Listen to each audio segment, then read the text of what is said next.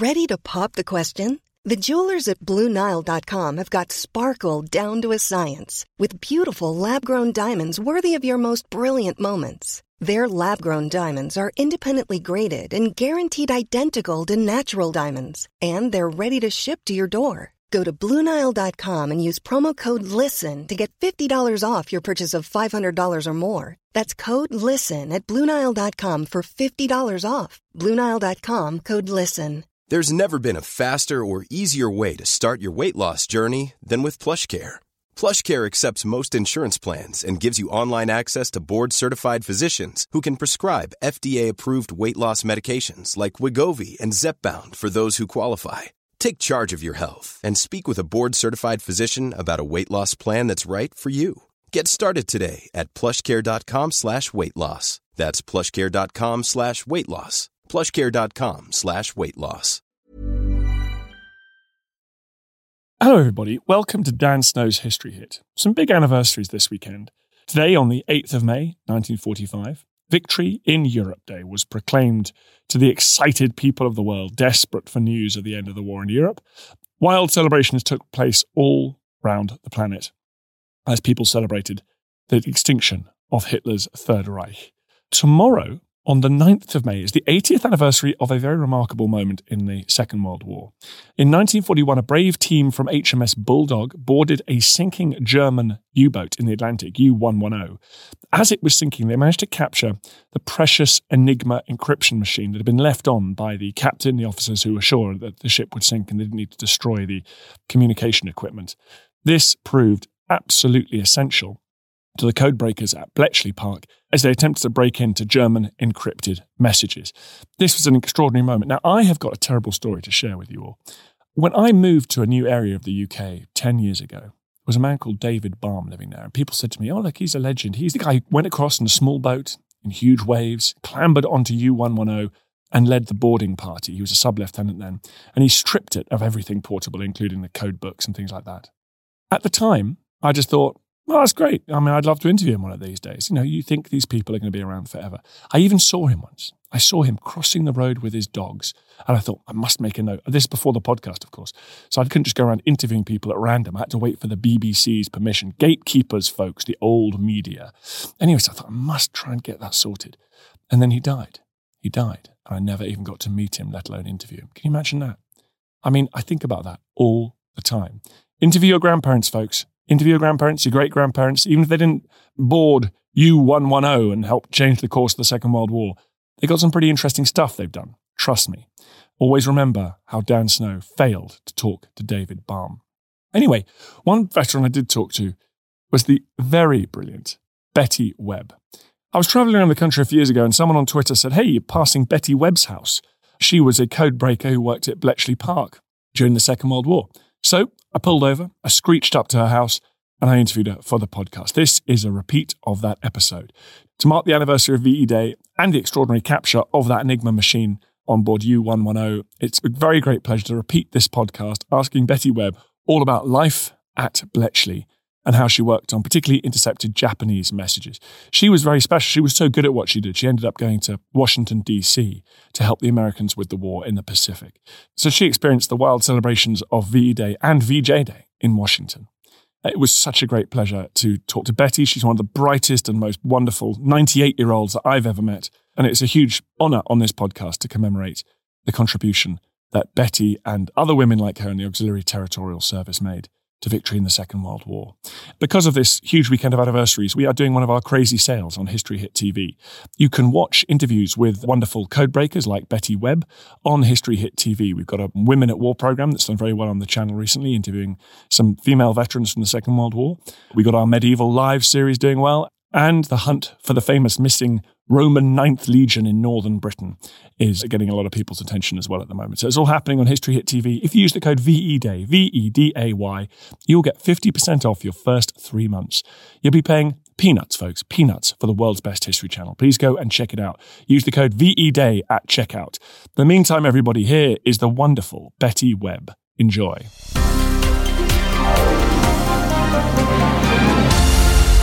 My name is Charlotte Elizabeth, but most people call me Betty. This is all very confusing. And you want to know when I joined up? Well, no, let's talk about your childhood, because it's quite a long time ago now, and it's a bit different to how children might be brought up these days. Oh, absolutely. I was brought up in the country. I'm a Salopian, actually, and we lived in Richard's Castle, which is on the borders of Herefordshire and Shropshire, in the days when one didn't have telephones. And I never went to school. My mother taught me all I know. And apart from a few months in Germany in 1937, yes, I spent 3 months with a family in a little village called Herrnhut in Sachsen, near Dresden. That was 37, yes. When the Hitler regime was just beginning to boil up. And the family with whom I was living were very religious people, and they were obviously very anxious about it all. But their 2 daughters, aged, I think, about 11 and 12, had to attend the Hitler thing called the BD Mädels, which was a Hitler regime gathering every Sunday morning. But they never told us what they were doing there. But they were obviously being indoctrinated, I think. So that was remarkable that you also witnessed life in Nazi Germany at just before the war. So you mentioned these girls were going away and becoming indoctrinated. What else do you remember from that time in Germany? Well, I remember going to school with the daughters of the house. My German wasn't absolutely brilliant, but I was able to understand quite a lot. But the thing that bothered me was the practice was becoming usual for everybody to stand up and say Heil Hitler at the beginning of a lesson at the end. So I didn't quite know what to do, but I just sort of went like that and hoped nobody saw. Looks like a royal wave. And why did you so you were only sort of 15 or so at that stage, but why did you even at that age think I don't want to be part of what Hitler's got going on here? Well, there was a certain amount of discussion in the household where I was. You know, they were obviously very worried about what was happening and not knowing the whole story, but I was aware of food rationing and that sort of thing. They were beginning to get really worried about what was going to happen. And this rather secretive thing for the young girls to go to every Sunday morning, we never heard what they did or what they were told about or anything like that. It was all very secretive. Did you ever find out that family survived the war? No, I didn't. No. Sadly, things moved on and I never got in touch with them again. And so you grew up without telephones, televisions. What other mod cons did you grow up without? Oh, well, we had a radio, but it was a crystal set to begin with. And then it became a wireless before it was a radio. And so it was and what do you remember from that child? I mean, you did lessons with your mother, and then the rest of the time, what were you up to? Well, we were very fortunate in that we had a large area in the country, and we had animals, and I had to help with those, of course. And when the weather was fine, we didn't do lessons. We went for walks in the countryside. But we did work then because we picked flowers, and then we were obliged to come home and draw them and give a description of each flower. I remember that very clearly. And I also remember the fact that if you needed to communicate with anyone, you walked. And we were some distance from any other dwelling. So it was fairly primitive in a way. We didn't have any water. That had to be pumped up. And no electricity. Had oil lamps and candles. So, it seems like really a different world, the one that we're living in now. Absolutely different, yes. People can't envisage it, I think. Perhaps even you can't, I don't know. But then I decided that when I got a bit older that I wanted to do domestic science. So I went to Shrewsbury. There was a college there at that time. This was the beginning of the war. But as the war rolled on, a lot of us felt that we were wasting our time making sausage rolls. So, I remember 4 of us leaving in midterm, which was a bit naughty. But anyway, that's how I came to be in the ATS. And what were the opportunities for young women in the Second World War? Because I think lots of people listening to this will think, well, the men all went off to fight and the women could take their place in factories and as bus conductors. There were opportunities to serve. What were they? Well, they were the ATS, the Auxiliary Territorial Service, the Wrens and the WAFs. So there was plenty of choice, providing you were physically fit and mentally able. And what did you end up doing in the ATS? Well, I did my training, basic training in the ATS at Wrexham, Rural Fusilier Unit, and then I was sent to London to be interviewed by an intelligence corps officer in German, because I'd said at the time that I was bilingual. And the next thing I know, I'm on a train for Bletchley, never having heard of Bletchley, or certainly didn't know what was going on there. That's how I came to be there, rather unceremoniously, really. Can I ask just quickly, I've talked to some other women from this period who said that their parents were a little bit worried about sending them off to join in the war effort. How did your family respond to you bunking out of college and joining up? Yes, I think my mother was a little bit worried because she said, dear, if you ever want to come out, just tell them. She recently had an operation for cancer, which, of course, in those days was not very sophisticated as it is today. And she said, I can always get the doctor to sign something and you can come home. But it was very exciting for you. Did you ever regret your decision? No, I didn't. No, in fact, I think I probably grew up in Bletchley. And certainly it was a tremendous experience from the point of view of mixing with all walks of life. So you get to Bletchley Station and you thought, and what did you think? Where is this godforsaken place? Dark, I couldn't see anything anyway. And we were taken straight to a billet in one of the railway towns. I was with a girl, actually, who'd escaped from Belgium. She joined the ATS, and she and I palled up on the train as it happened. And we were then taken to this billet in Bradwell, and finding that we not only had to share a room, but we had to share a bed, which was a bit of a shock to both of us.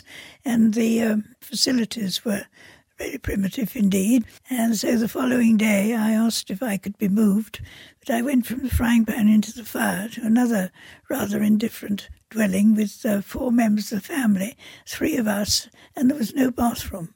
It's lucky you had such a hardy upbringing. Absolutely, yes. Oh, yes. I mean, that didn't matter so much, but my next move was to a lovely house in Loughton, which is now part of Milton Keynes, where the family of 5 and 3 of us. I mention the numbers because with ration books, that was jolly good. It meant that we ate very well, and they also had a very good garden and lots of fruit trees and so on. So we were, compared with what a lot of people had to live on in those days, we were very well fed.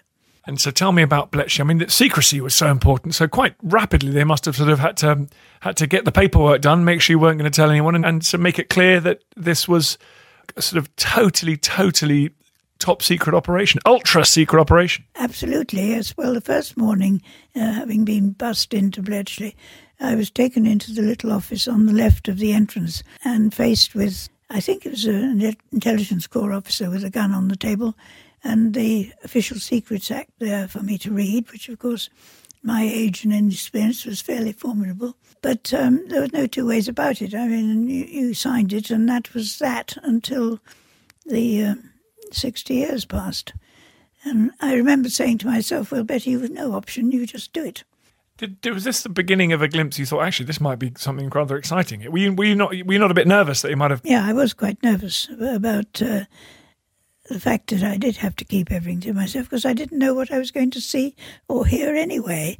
But having told myself very strictly that is what it has to be, it was. So once they'd got the paperwork out of the way, they'd given you a bit of a scare. What then? Well, then I was taken into Major Tester's office, which in those days was upstairs. I don't know well, it doesn't matter really. It's upstairs above the ballroom. There were 3 little rooms up there. I think they were servants' quarters originally. And my first task was to register all the messages that were coming in at quite a rate, something in the region of, I didn't handle 10,000, but that's how many there were in the height of activities to be registered before the code breakers could handle them. So that was your job, was the top of the funnel, was it? Which was sort of getting all the messages in and that's then... right, and registering them in a not very detailed way because apart from the date and a little call sign, everything was in groups of 5 letters or figures, which was totally unintelligible. Was it exciting work or a bit boring? No, it was boring, really. And what point of the war was this? This was 1941. Right. Yes. So the war was going. Were you aware the war was going badly? Were you nervous about that, or did you not really see the big picture? Well, we weren't told very much. I mean, the public knowledge was very limited. I mean, sometimes you'd hear one of our planes is missing or something like that, but it wasn't detailed. The only thing we did know was whether or not we could spend our off days in London, and we'd be told whether or not it was safe to go. But apart from that, we knew very little. And Bletchley wasn't bombed, as you probably know, but a bomb dropped between the church and the mansion, but it was a jettison bomb. But we were never actually attacked. So the work was a bit boring initially. Yes, it was boring because you didn't know what was going to happen to it next. And because we couldn't say anything outside our own offices, we didn't get to know the rest of the story. Did you guess that it was German codes? Well, I think we were told that it was, although it's only very recently, a couple of years ago, when Mick Smith told me that I'd been handling Holocaust material, but I didn't know at the time. You're listening to Dan Snow's History Hit on the anniversary of VE Day. Use the code VEDAY at History Hit to get 50% off your first 3 months. We're talking to Betty Webb, more after this. Have you ever wondered if the Hanging Gardens of Babylon were actually real? Or what made Alexander so great? Join me, Tristan Hughes, twice a week, every week on the Ancients from History Hit, where I'm joined by leading academics, best-selling authors, and world-class archaeologists to shine a light on some of ancient history's most fascinating questions, like who built Stonehenge and why? What are the Dead Sea Scrolls and why are they so valuable? And were the Spartan warriors really as formidable as the history books say? Join me, Tristan Hughes, twice a week, every week on the Ancients from History Hit, wherever you get your podcasts. Hey, I'm Ryan Reynolds. At Mint Mobile, we like to do the opposite of what Big Wireless does. They charge you a lot, we charge you a little. So naturally, when they announced they'd be raising their prices due to inflation, we decided to deflate our prices due to not hating you. That's right. We're cutting the price of Mint Unlimited from $30 a month to just $15 a month. Give it a try at mintmobile.com/switch. $45 up front for 3 months plus taxes and fees. Promo rate for new customers for limited time. Unlimited more than 40 gigabytes per month. Slows full terms at mintmobile.com. There's never been a faster or easier way to start your weight loss journey than with PlushCare.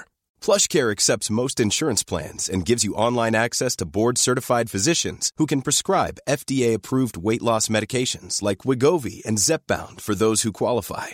Take charge of your health and speak with a board-certified physician about a weight loss plan that's right for you. Get started today at plushcare.com/weight loss. That's plushcare.com/weight loss. plushcare.com/weight loss.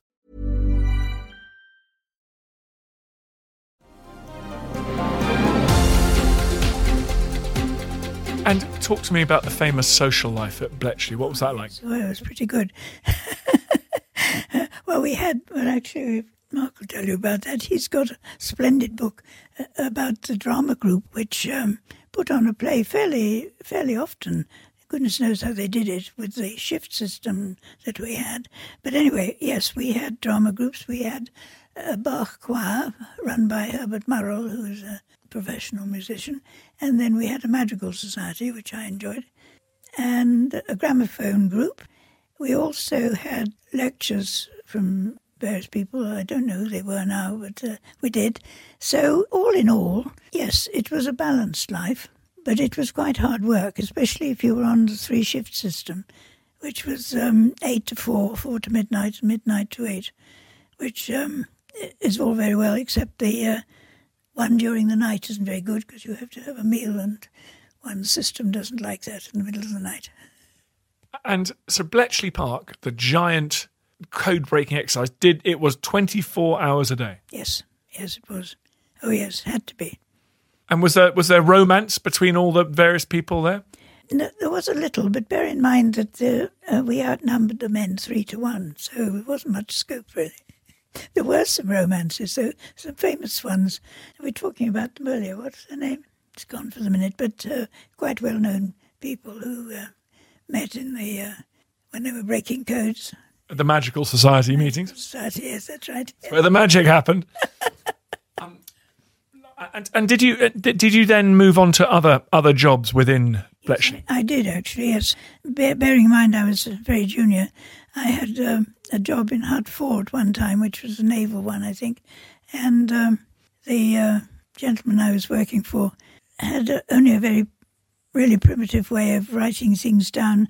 And he wanted me to sort it out and type out what he'd written, which was fine, except that he wrote from the top to the bottom, as most sensible people do, and then he'd turn the paper around, and I never knew where to sort of hang on to things. It was quite extraordinary. I remember that very clearly.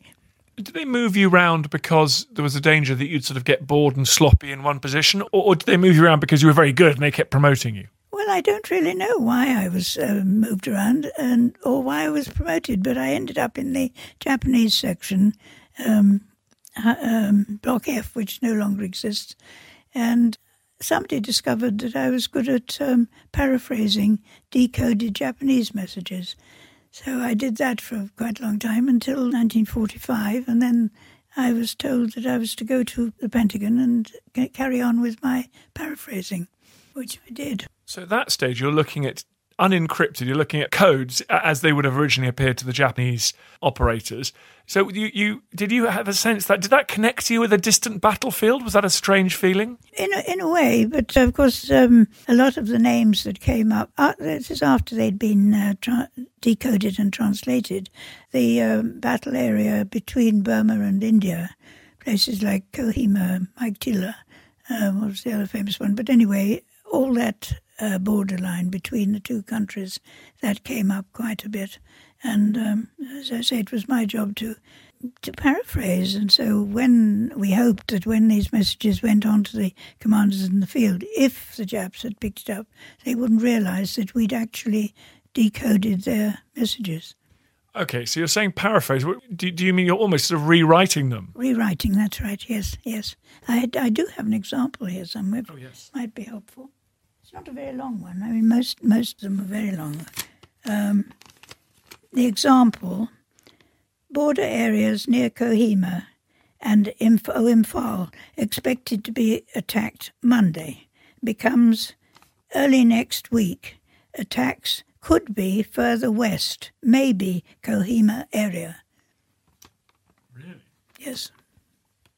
So that's a very, very short one. But so you would look at a message from a Japanese field commander. It said, right, we're going to go and attack Imphal and Kohima. Yeah. And you would set your decision as to what you wrote and sort of make it all subtle and suggestive. And that's a very serious job. It was, yes. And I did that in the Pentagon as well.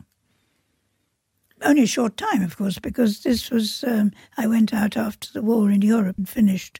And of course the atomic bombs dropped in August the 9th, I think.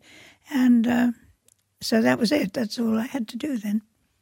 So why exactly do you have to paraphrase? Why can't you just send commanders in the field exactly what their Japanese opponent has written down and sent back to Tokyo? Well, the point of that was because we didn't want the Japs to know that we'd actually broken their codes. So if your message fell into the wrong hands, it would look like British intelligence sort of speculating. I guess so, but of course, again, being very junior, and I was never given the full story, I was never able to follow it through. Did any of those messages that came across your desk at that late stage of the war give you real pause for thought and think, there are men and people out there on those battlefields in the most terrible conditions? Did any of those messages really arrest you? Well, no, because we didn't know very much about it. There were not news reports in the way that we have them today. We had very, very little information, certainly at my level. How did the male officers, the senior male staff, how did they treat you women? Did they look on you as equals, or was there a... Yes, a tremendous esprit de corps. It was very good indeed. I don't remember any ill feeling between the men and the women. We all worked together very amicably. And at the end, towards the end of the war, being sent to the Pentagon, I mean, that must have been extraordinary, that order to receive. That was something else, especially as there'd been a mix-up in the movement order. I should have gone on a ship, and the officer in Radnor Place, which was the area where you were sent here, there, or everywhere, she'd gone on leave and hadn't opened the movement instruction for me. So I missed the boat, and I rang my boss in Block F and said, I'm still here, sitting here. So he sent me back to the War Office, and they organised for me to go on a flying boat from Poole Harbour, which went to Ireland and then to Newfoundland and then down to Baltimore. Took 22 hours to get there. How old were you at that stage? Oh gosh, well I was born in 23, this was 41. I was 18, 19. So did you feel that you and your female colleagues were advancing the cause of women? Was there anything like that going on in your head, or did you just felt there was a job to do? And well, that's right. I think we accepted it because there was a war on, and this is what we had to do. Was there a pride, perhaps, that women could do jobs that previously that had been sort of reserved for male intelligence officers? I'm sorry, that's a subject I really don't know anything about because, you see, I was only growing up in the country and then joining up when I was. I've just lost track of how old I was. Yes, I was too young and inexperienced to know anything about the rest of the employment situation. And then when where were you when the war ended? VJ Day, where were you? VJ Day, I was in Washington, and that was noisy. And the dropping of the atomic bomb, of course, came as a total shock to you. Did you learn about it through your work, or did you just hear about it on the wireless? No, I heard about it through an office in... I'd moved from the Pentagon after my job was over, and I went into the British Joint Services Mission Office near the White House. I was with one of the staff who was Commander Denison's daughter, and she told me that it was about to happen, rather secretly. I did know it was going to happen. So you knew before the bomb was dropped? You knew it was going to happen? I did, actually, yes. And then did you, when Japan surrendered, did you all pile out onto the Mall? Yes, indeed, and the residents of Washington fixed their car horns for 24 hours. You have never heard such a cacophony in all your life. And then we all went out and clung to the railings of the White House, shouting, "We want Harry," Harry S. Truman. Absolutely crazy. And the other interesting thing was that while there wasn't much food rationing, there was a certain amount of meat rationing, and suddenly the meat appeared. We think it had been saved up for the end of the war. You talking about it now, it looks, you have clearly some fond memories. I mean, did you enjoy your wartime service? Oh, yes, I did, very much, because having been tucked away in the country for so many years and not meeting an awful lot of people, it was a real joy for me, meeting different people and interacting with them. I really enjoyed it. Did you lose... I mean, did you think about those in your generation, men, women, civilians, who had different experiences, had suffered on the battlefield or on the home front? I mean, did you have friends and cousins in your wider network? Yes, indeed. I mean, most of my family at age, they were in one of the services or others, and we have quite a few regular army officers in the family. So, yes. Sorry, I've lost. No. So and did they all come back unscathed? Yes, they did. Yeah, they did. Yes, it was the First World War ones who didn't come back unscathed. No, Second World War they did. Fortunately, yes. I've got you mentioned the First World War. Do you remember people in the 1920s from your younger days? Do you remember the First World War veterans particularly? Well, I remember two uncles of mine, and one of them was at Bletchley and had nightmares forever. Yes, I remember that very clearly. Mm. And after the war, how did your life go differently to how it might have done had you stayed up there in Shropshire? Well, I would become a cabbage, I think. But no, it sounds awful to say this, but the war was good for me because it made me interact with other people much more, which I wouldn't have done otherwise. And yes, and I found being out in the world very interesting, and I stayed out in the world. You stayed working after the war? Yes, I did. Well, I went home for a bit, as we all did, I think. Because I had to wait until February 46 before the demob group came up, and then I went home for a while. And the big difficulty was then prospective interviewers couldn't understand why you couldn't tell them what you were doing. Now, a lot of people have felt this, especially men. It was you weren't able to say, and people didn't understand. Was it a bit of an anticlimax? I mean, you'd been in Washington, D.C., you heard about nuclear bombs getting dropped, but you'd stood on the railings of the White House, and suddenly you're back looking for a job? Bit tame, yes. But I was lucky because so I went back to Richard's Castle, which was near Ludlow, and the head of Ludlow Grammar School was also a former Bletchley person. So we just looked at each other, said nothing, and he gave me a job.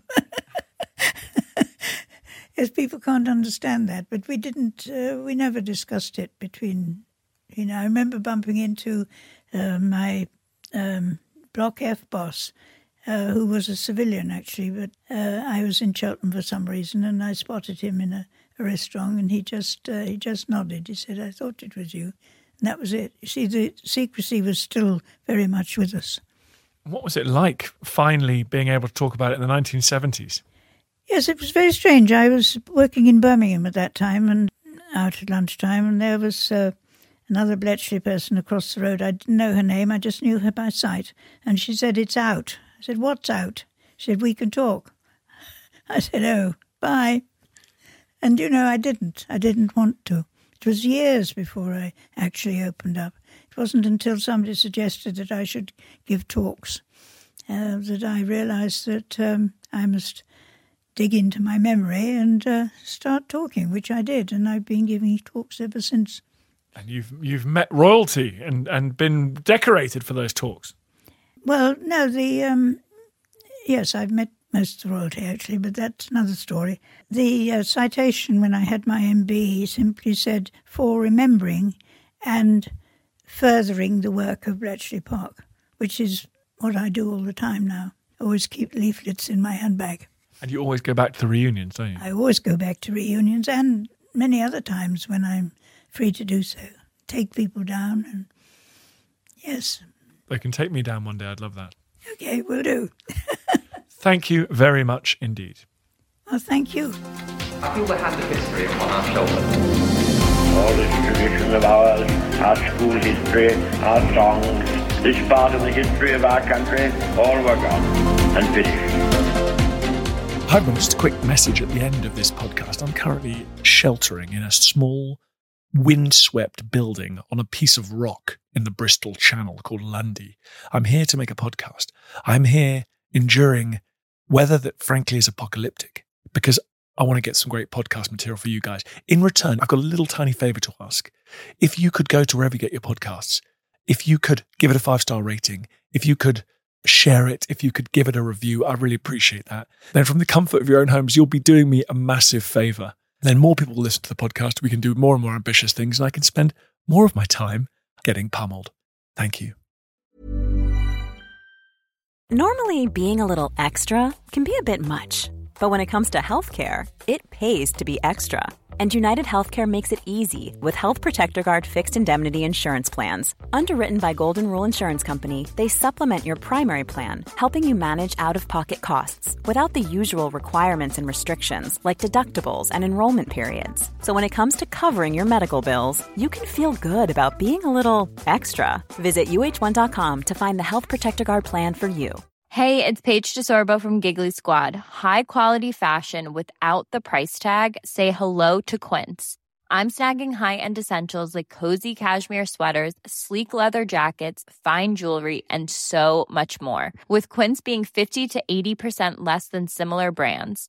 And they partner with factories that prioritize safe, ethical, and responsible manufacturing. I love that. Luxury quality within reach. Go to quince.com/style to get free shipping and 365-day returns on your next order. Quince.com/style. Thank you for listening to this episode of Dan Snow's History Hit. Please follow this show wherever you get your podcasts. It really helps us and you'll be doing us a big favour. Don't forget you can also listen to all of these podcasts ad-free and watch hundreds of TV documentaries when you subscribe at historyhit.com/subscribe. As a special gift, you can also get your first 3 months for just £1 a month when you use code DANSNOW at checkout.